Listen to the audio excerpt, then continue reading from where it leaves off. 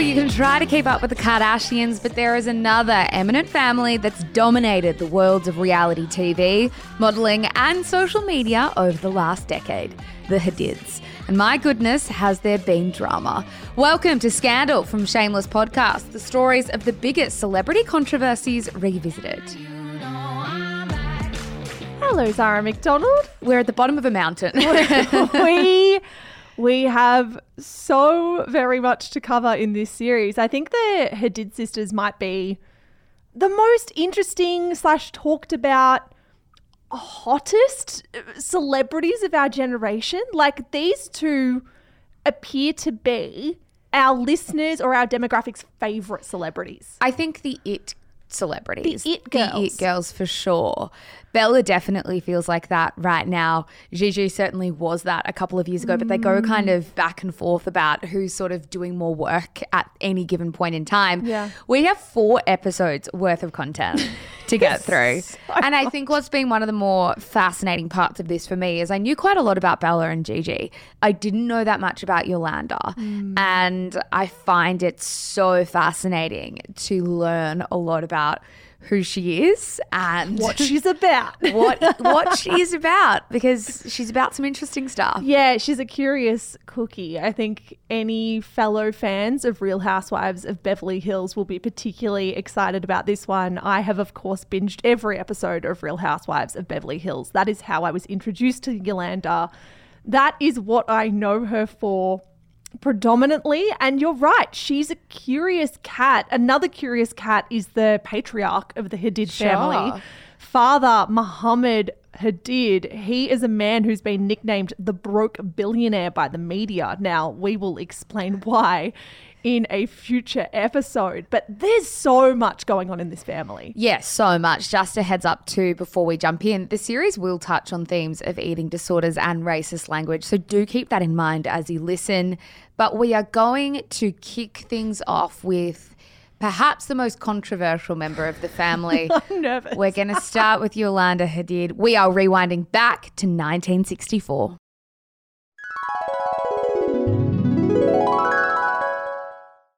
All right, Zara, to begin this scandal series, we are in January 11, 1964, when Yolanda van den Herrik was born in South Holland. Now, Yolanda was just 7 years old when her father died in a car accident, so not the easiest of childhoods. No, not at all. Her father, Jared, was only 29 years old when he died, leaving behind Yolanda, her brother, and her mother, Anne.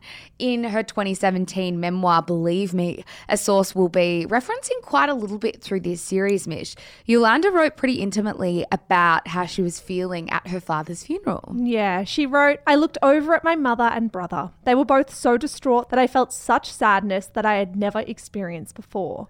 In that fraction of a second, I made the strangely mature decision not to cry, but to rather be strong for the family that my father had left behind. I'm not sure why I had the higher consciousness to think that way at age 7.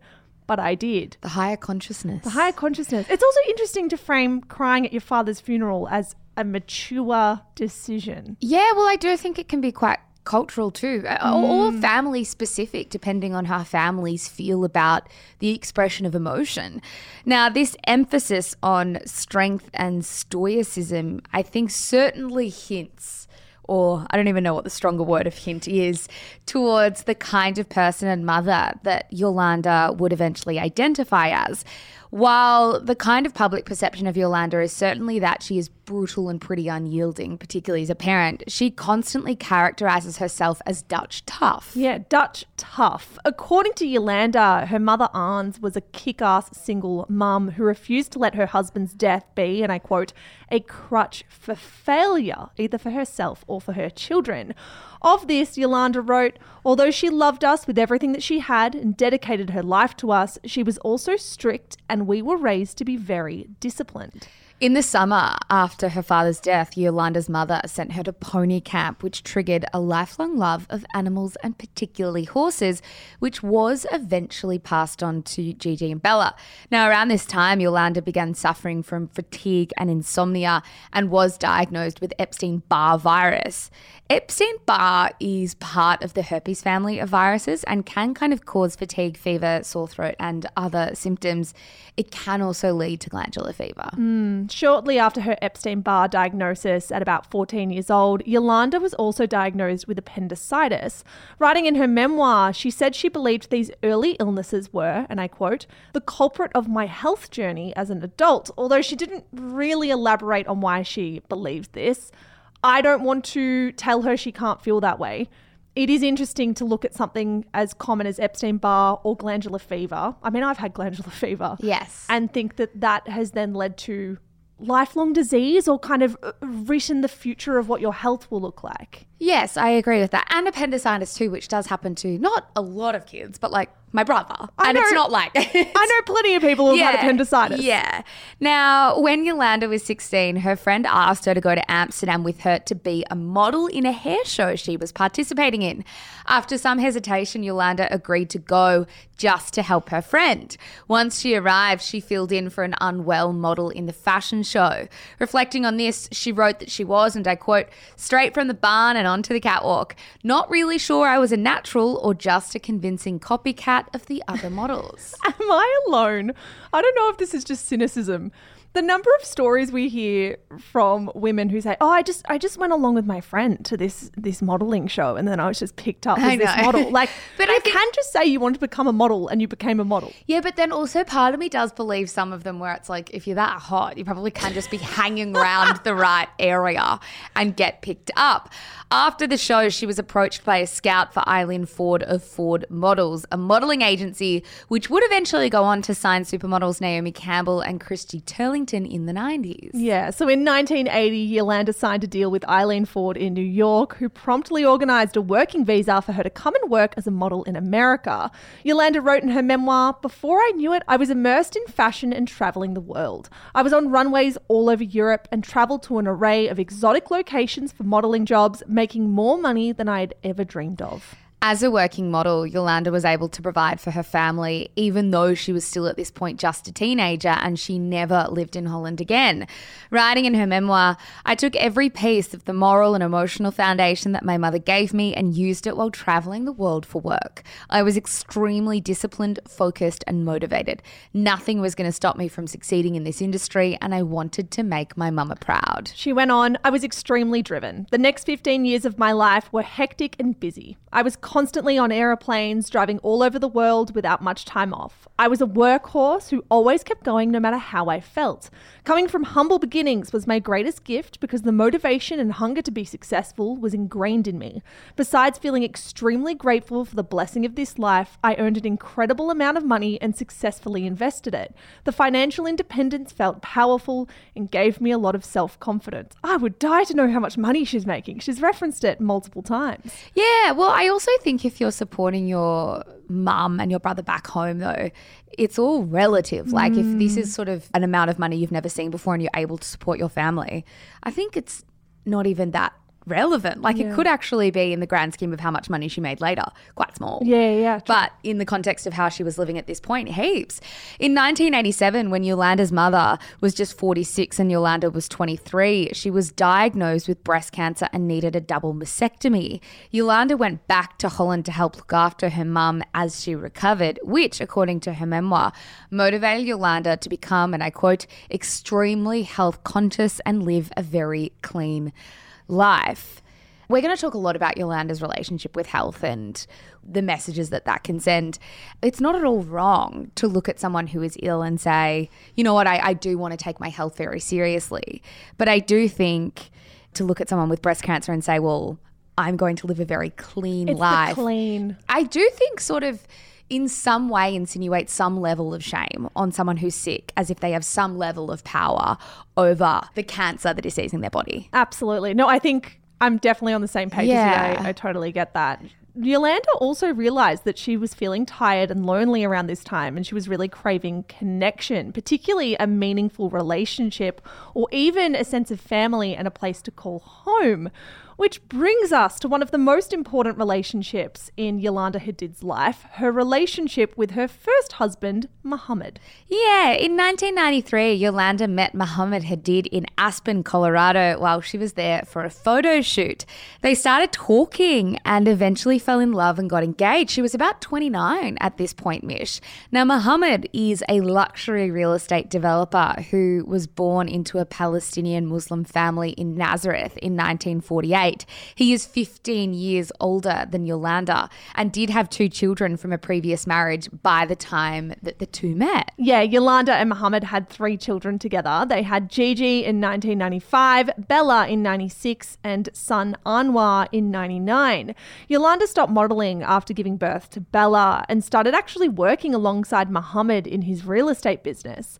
In her memoir, she expressed how smart and creative Muhammad is and was, and praised his determination to get back on his feet after the real estate crash of the early 90s. Yeah, looking back on this time in her life, she wrote, "I loved being a mother of 3 and I was immersed in my life as a mummy and wife. It was a dream come true. I finally found a place where I belonged, my own special family in beautiful America." Yolanda and Muhammad's marriage, though, ended in 2000, just a year after Anwar was born. Now, Yolanda has cited Muhammad's infidelity as the cause of the divorce, as she wrote in her memoir. She said, "He is a good human being and provider for his children and always has been an amazing son to his mother, but unfortunately for me, he is not a faithful husband." I do quite like this quote. I was about to say, the simplicity of that, just the fact, he is not a faithful husband. I really appreciate that quote. Yeah, but that doesn't sort of discount him being a good dad and a good son and an all-round good guy. I don't think you often hear people talk about infidelity in this way. I don't know if I would be as mature to do so. That said, there were quite a few years between his infidelity when this book was written, so maybe it was all water under the bridge. What I do like, though, this is jumping ahead a little bit, despite Muhammad cheating on Yolanda, they always appeared to be very cordial and friendly for the benefit of their children. And despite my gripes with Yolanda and Muhammad as people, I always respected this watching Real Housewives of Beverly Hills. They did seem to be so mature for the sake of their children. Yeah, 1000%. In fact, they were so mature that it was actually Muhammad who introduced Yolanda to her second husband. So in 2006, Muhammad called Yolanda and asked her to come to a dinner party that he was putting on at his house in Beverly Hills. And he told her that if she didn't start putting herself out there, Mish, she was going to be single forever. Yeah. Nice. She didn't end up going to that particular dinner party, but Muhammad called her the next day and told her about someone at the party named David Foster. Now, David was and is a very successful songwriter. Apparently, David saw a photograph of Yolanda with her kids and asked Muhammad who the beautiful woman was. I mean, he and Muhammad couldn't have been that good of friends if he didn't know what Muhammad's kids or ex-wife looked like. Now, Muhammad told David Foster that that was Yolanda, his ex-wife, and that she was currently single and available. Yolanda said she thought it was endearing that Muhammad was worried about her in this way and eventually set up a date with him at Muhammad's house. So let's quickly chat about David Foster, Mish, before we go elsewhere. He is, as you mentioned, a songwriter and producer who has won a whopping 16 Grammys for his work with Whitney Houston, Dolly Parton, Donna Summer, Celine Dion, and so many more. I mean, he was and is quite a big deal. By the time he met Yolanda, he'd been through 3 marriages and divorces, the third of which was to actress Linda Thompson, who he divorced the year before he met Yolanda. Linda, as some of our listeners might know, was actually once married to Caitlyn Jenner, making David Foster the ex-stepfather to Brody and Brandon Jenner, who were the brothers of Kendall Jenner, who was very good friends with Gigi Hadid, whose stepdad was at one point David Foster. Hollywood is a small, small world. And I'm sure everyone got that like that.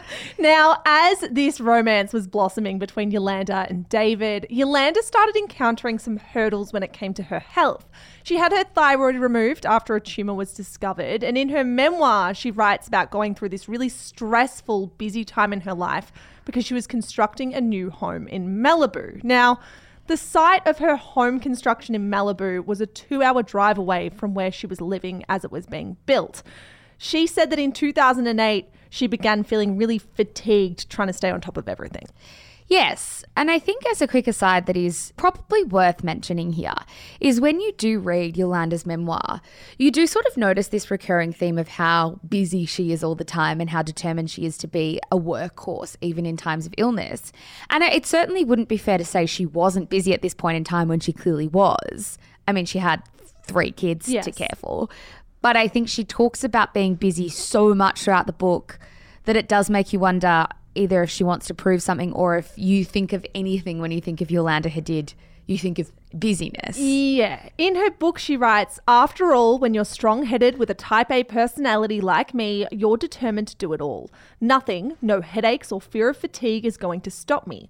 I'm on a mission to finish my house in Malibu. Many people get overwhelmed when they have too many balls in the air, but I thrive on it. Now, of course, she's got 3 children, as you said, Zara. It is stressful to oversee a house being built. Never done it, but I'm sure it's stressful. Fucking sounds it. There's no denying that she was busy. However, she was also incredibly privileged. She's had multiple full-time staff members dedicated to helping her make her home life and her family life easier. She's also made the decision here to drive out to Malibu every single day to oversee the construction of her house. She's opted into that 2-hour or 4-hour round trip, 2 hours both ways. Not every person would consider that absolutely necessary. Don't you have like a project manager on site for those kinds of things? She's so wealthy, but the thing about Yolanda that becomes very clear when you watch her on television is she is a control freak. She thinks that she will do the job better herself than anyone else could possibly do it. Yeah, got you. And I think I think all of this is worth talking about in the context of who she is and how she wants to be seen, I guess. Now, on the 11th of the 11th, 2011, after 5 years together, Yolanda and David Foster got married. Gigi and Bella were bridesmaids at the ceremony, during which Michael Bublé and Donna Summer reportedly performed. As a wedding present for David, Yolanda secretly filmed a music video to a song titled I Love You, where she dressed up as an air stewardess and danced around a private plane. Some of the lyrics included, if this world were mine, I would make you my king. You could have anything. This is on YouTube, for anyone wondering. We will also put it up on our Instagram in our gallery because it is something. Iconic. And just as they got married, Mish, their relationship was becoming much more public. So much so that their lives were practically being laid bare on television for people to cast judgment on. But we're going to talk about that after the break. Now you know I'm back. Well, I'm the new school, call me a renegade. The one at the masquerade, wearing my own face. So I'm a flicker, flips. All right, guys. So Zara teased it out before the break. Yolanda and David are about to be on reality TV, and you might be thinking that we're referencing Real Housewives of Beverly Hills, but we're actually not quite yet, because before the Real Housewives, Yolanda actually featured on a Dutch television show called Dutch Hollywood Women. It was all about Dutch women who wanted to make a life for themselves in Los Angeles. In clips from the show that we watched on YouTube, Yolanda took Bella and Gigi to try on their bridesmaid dresses for her wedding. Yes. Now, we really tried to find out more about Dutch Hollywood Women, but unfortunately there's not a huge amount out there, Mish. The IMDb synopsis of Dutch Hollywood Women reads as follows. 4 very successful women from Holland share their secret to success with all of its ups and downs living in glamorous Hollywood. As far as we can tell, Yolanda only featured on this show for 1 season. Yeah, after her time on Dutch Hollywood Women, Yolanda was approached by producers for The Real Housewives to see if she'd be interested in joining the show. Although she was unsure about the role at first, she went through the casting process and was ultimately successful. Now, for those of you who aren't familiar with the Real Housewives franchise, let's give some context. The Real Housewives franchise launched with the Real Housewives of Orange County in 2006. It set up the premise of all subsequent installments. Now, the show follows a group of wealthy, middle-aged women in their professional and personal lives. It especially focuses on events and conflicts amongst the cast. The Real Housewives of Beverly Hills is the 6th installment of the franchise and premiered in October 2010. According to the press release from the Real Housewives production company Bravo, the first season of The Real Housewives of Beverly Hills ranked as the second highest rated debut of all the Real Housewives franchise in all demographics, averaging 2.42 million total viewers. Suffice to say, The Real Housewives of Beverly Hills was a pretty big deal.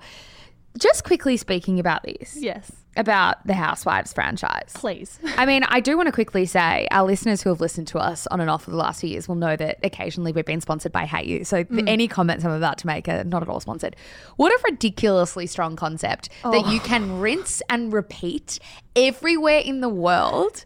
Like... So good.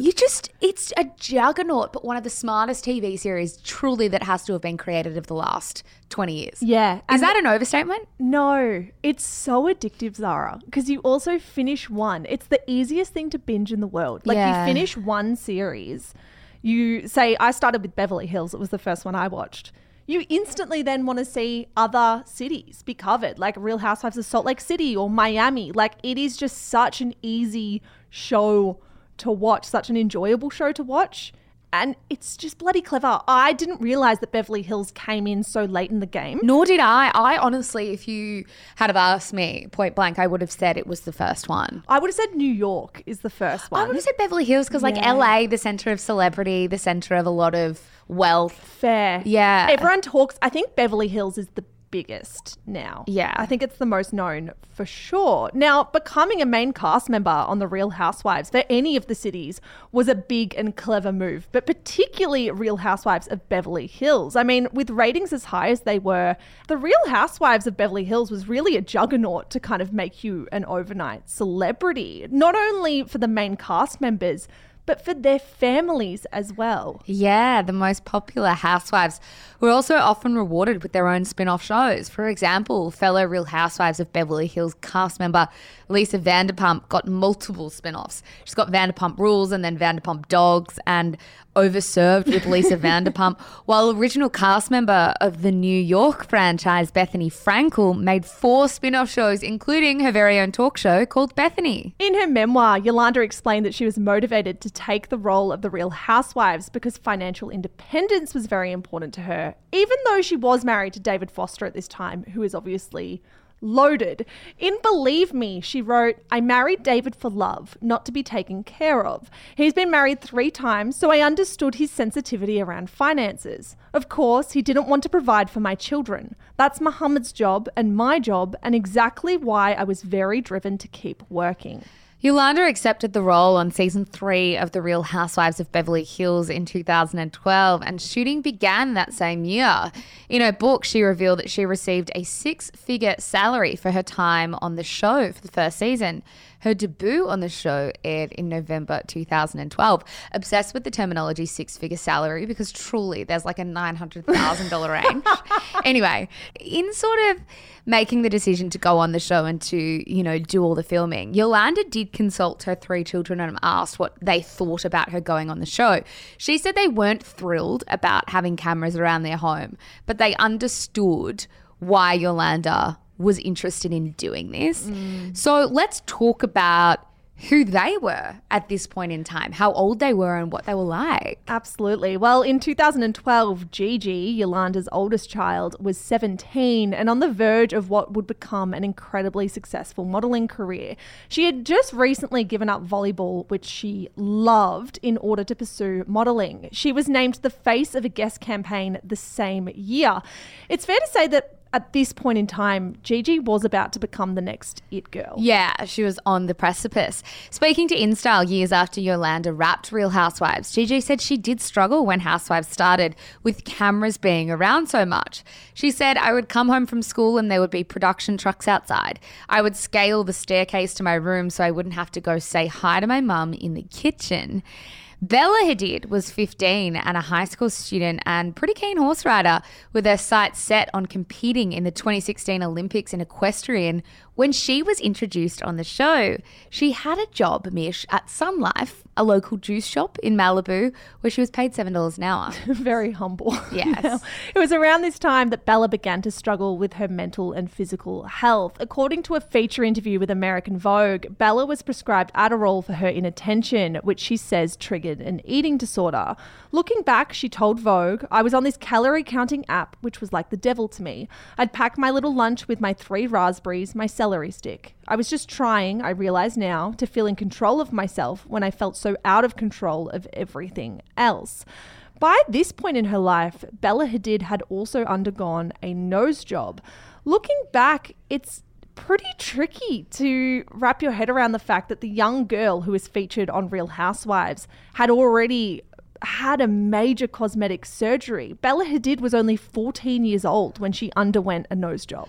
Yeah, it's also worth noting that in order to get that surgery done as a minor, she would have had permission from her parents. Speaking to Vogue years later, Bella said she did regret her decision to get that nose job. She said, "I wish I had kept the nose of my ancestors. I think I would have grown into it." Bella had not yet expressed any interest in modelling, but the long-running comparisons between her and older sister Gigi had already started to kind of permeate. She later admitted to Vogue that growing up she felt like the uglier sister, saying, "I wasn't as cool as Gigi, not as outgoing." Lastly, Zara, we have Anwar Hadid, the youngest child in the family. He was only 12 years old. 12 when Real Housewives started with Yolanda. And for all intents and purposes, it seems like he was just a really normal preteen. Yeah. A rich preteen. I was going to say, as normal as you are when your parents have buckets of money and you live in LA. Yes. So that was where all the kids were. And the Foster Hadids had been hired, Mish, for one of the biggest reality TV shows in the world. But all wasn't quite well in Yolanda's world at this point in time. Yeah, exactly right. By 2012, when she was shooting her first season of Real Housewives, Yolanda was starting to feel particularly unwell. She wrote in her memoir, "I wasn't functioning at full capacity. Although the housewives and the viewers couldn't tell, my brain continued to fail as the season progressed. I wasn't feeling well when we started and it just got worse. I would push through it, thinking that I'm just having a temporary breakdown of my health." To get through filming, Yolanda said she relied on her serious work ethic instilled in her by her mother. After filming Wrapped on season 1, she said her symptoms got worse. Describing her symptoms at this time in her memoir, she wrote, "My fatigue was so severe that it was hard to walk from my bed to the bathroom. No matter how many hours I slept, I was totally wiped out. My migraines were unbearable and I had unexplainable night sweats and fever." She said she also experienced brain fog, a chronic cough, and a racing heartbeat. Yeah, after a particularly bad migraine, David took Yolanda to the emergency room. In the hospital, she was tested for a long list of illnesses, and she included this observation from her neurologist in her memoir. "There was a major disruption in the patient's lifestyle and ability to function. Clearly, she was functioning previously at multiple levels, performing a multitude of tasks that would ordinarily overwhelm most individuals." It feels there's a small element here, I'm not going to lie, of including like a primary school's teacher's report in your memoir. Do you know what I mean? A multitude of tasks that would ordinarily overwhelm most individuals. It says a lot, hey. Importantly, Yolanda tested negative for Lyme disease during this stay in hospital. She left the hospital with a diagnosis of chronic fatigue, which she described as, and I quote, "a term doctors use when they don't know what's wrong with you. The diagnosis didn't resonate with me." Yolanda was very determined to receive a diagnosis that did resonate with her and literally said she wouldn't take no for an answer. On her quest, she flew to Belgium to see a chronic fatigue expert by the name of Dr. Kenny DeMiller, who told her she didn't have chronic fatigue despite showing symptoms for it. She also learned at this point from an alternative doctor that she was apparently allergic to pears, oats, peas, lentils, mushrooms, lobster, yeast, eggs whites, soybeans, peanuts, cabbage, pistachio, barley, and more. Again, that was an alternative doctor Yes. who found that. It was Dr. DeMila who diagnosed Yolanda with chronic Lyme disease, which was a diagnosis that resonated with every part of Yolanda's being. That is from her memoir. After this, she embarked on 90 straight days of intravenous antibiotics upon that Belgian doctor's recommendation. Now, we should mention that according to the National Institute of Allergy and Infectious Diseases, also known as NIAID, carefully designed placebo-controlled studies have failed to demonstrate that prolonged antibiotic therapy is beneficial to patients with post-treatment Lyme disease syndrome. They also note that long-term antibiotic use can cause serious side effects. To be on antibiotics for 90 straight days intravenously is certainly a choice. Yes. The antibiotics made Yolanda extremely unwell with symptoms that weren't super different, Mish, from her pre-existing symptoms, which sort of does make things a little confusing to read because Yolanda said she was essentially bedridden at this point. It was around this time too that her children Bella and Anwar were also given chronic Lyme disease diagnoses, as well as Yolanda's best friend Paige, all from doctors recommended and used by Yolanda.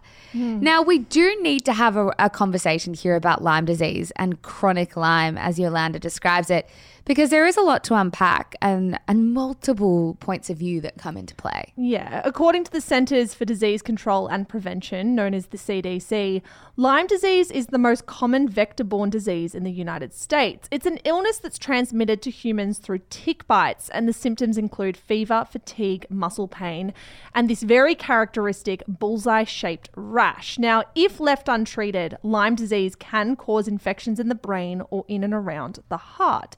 Most cases of Lyme disease can be treated successfully with antibiotics within a few weeks, so not 90 days, just a few weeks.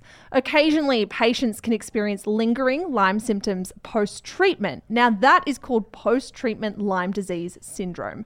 While we don't know for sure why some patients experience it, some experts believe that Lyme can sometimes trigger an autoimmune response that causes long-lasting symptoms. Now, most patients recover from post-treatment Lyme disease syndrome over time, but it can take a few months. Yes, Lyme disease and post-treatment Lyme disease syndrome are not the same thing as chronic Lyme disease. Chronic Lyme disease is, in short, not proven to be real by any credible scientific studies. It is a term sometimes used to describe patients who actually have been infected with the bacteria that causes Lyme disease, but is also used to describe symptoms in people who have no past or present clinical or diagnostic evidence of the bacteria that causes Lyme. Sorry, I know this is like quite dense, but I truly think incredibly important for what we're speaking of. This is a very tricky one, right? Because Yolanda has said many times that she was experiencing horrible symptoms, and we do want to acknowledge it can be really hard for people with chronic symptoms and chronic pain to get proper diagnoses. Yeah, we don't want to invalidate her experience whatsoever. However, it would be a definite shortcoming if we did not tell you that according to extensive research, chronic Lyme disease does not exist, and the rhetoric that Yolanda uses to describe her condition and its causes, as well as the treatments that she's used over the years, can be really dangerous. I mean, we're talking about a condition here that science has looked at and never validated. We're talking about a condition that has existed on the periphery in very alternative circles. Yes, there's no doubt that Yolanda has said time and time and time again that over these years she was very, very sick. But she also, as a quick spoiler, did a lot of harm by showing so publicly and so many people these ways that she was trying to fix herself that were not scientifically proven. That is what we will be talking about over the next few episodes. Yeah, and she also tested negative to Lyme. Yes. So like if we didn't have that original piece of information and then Yolanda telling us, well, then I went overseas and I was hell-bent on getting this diagnosis, then I would think, okay, well, she tested positive for Lyme. Maybe she had this post-treatment Lyme syndrome that we know is scientifically recognized. It's very difficult to kind of join the dots when she tested negative. Yes, correct. So that's what had been happening in the background with Yolanda's health as she embarked on her first season of Real Housewives of Beverly Hills. Her co-stars for this season were Brandi Glanville, Kyle and Kim Richards, Adrienne Maloof, Taylor Armstrong and Lisa Vanderpump. Very iconic lineup, if I do say so myself. Now, speaking about her first experiences on The Real Housewives in her memoir, Yolanda wrote that despite producer recommendations to watch the show, she didn't feel the need to catch up on the previous 2 seasons. I cannot imagine this. I cannot imagine signing up for a reality TV show where 2 seasons have already aired and thinking, I don't need to watch a second of that. It's irrelevant to me. Why do I feel like this is such a common story we hear with celebrities? I just don't believe it. I do believe it. I believe it wholeheartedly. How? Are you kidding? Arrogance and ego. I think it's arrogance and ego that when they don't come across well, they can then turn back and say, well, I had no idea what the show was about. I had no idea that they would twist my words the way they did. I just think it's ego. I believe that she didn't truly. It's insane. It is insane. Now, perhaps unsurprisingly, with all of this in mind, Yolanda made a big splash on Real Housewives. She was pretty controversial. Her blunt, outspoken manner didn't always translate well to her castmates or to the viewers, and some of the things she said and did on the first season of the show were downright offensive. Yeah, for example, in the second episode of her first season, Yolanda accompanied Gigi to a photo shoot and explained to the audience that Gigi had been modelling since she was 3. There, Gigi and Yolanda discussed Gigi's upcoming birthday party, to which Gigi said she was super excited to eat the food. Now, in response to that, her mother replied, you can have one night of being bad and then you're going to get back on your diet. Because, you know, in Paris and Milan, they like girls just a tad on the skinny side. Yeah. She then also said to the camera, I've been there as a model. I've been where Gigi is going. So I think the advice is valid. Having a mum that's constantly saying that to you could not have an impact of your own sense of self. Now, in another pretty offensive moment, unfathomably in the very same scene, Yolanda asked a makeup artist to round out Gigi's eye makeup so she didn't look Chinese. Here is a snippet of that segment. Just keep in mind, she's speaking quite quietly here initially, so the audio isn't as clear or crisp as it could be. Would you round Gigi's eyes a little bit on the side so because of her high eyebrows, because it makes her look Chinese really quick? Yeah, sure. Yeah.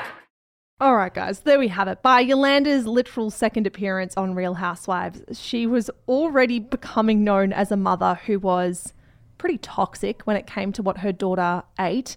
And also racist. It's not a great start, but tellingly, these comments don't really affect Yolanda's time on the show. I mean, we need to remember the time. It was 2012. I don't think we were as on top of comments and sentiments like this as we are now.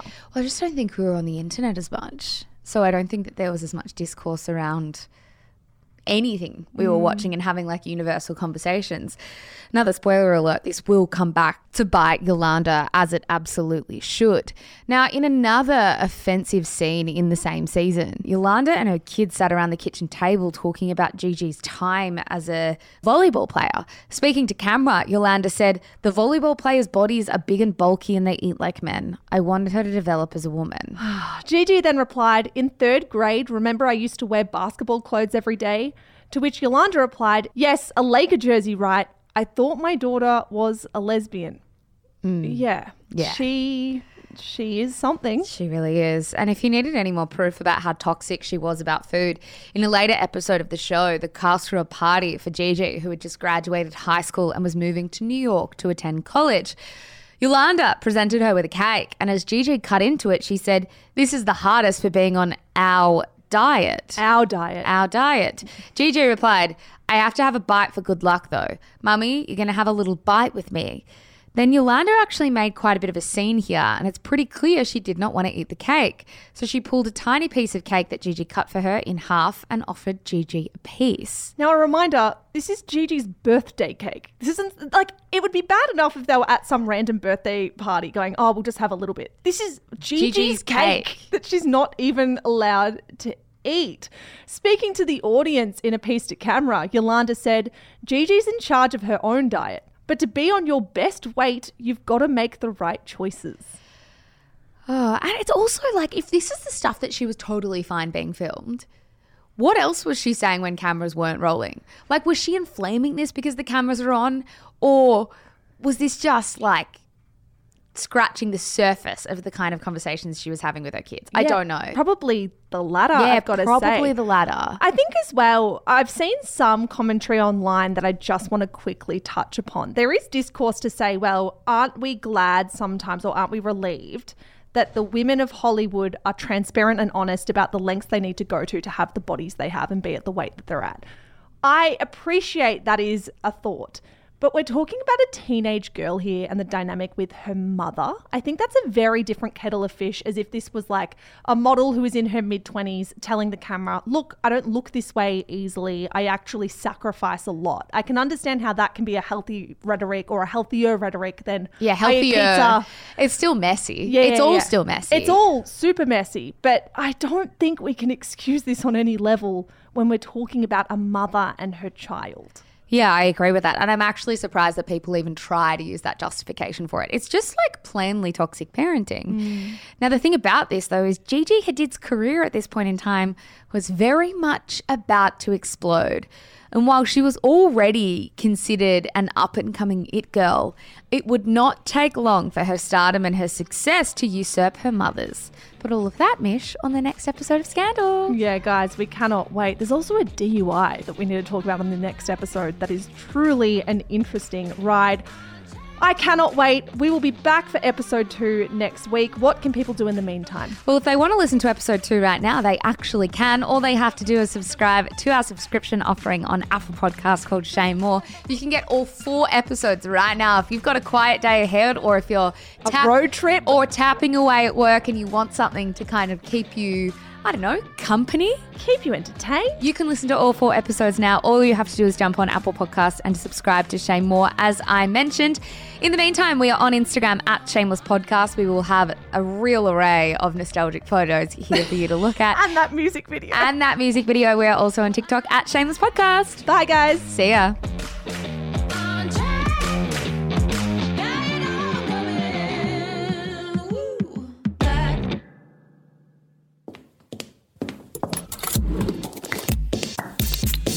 Shameless Media.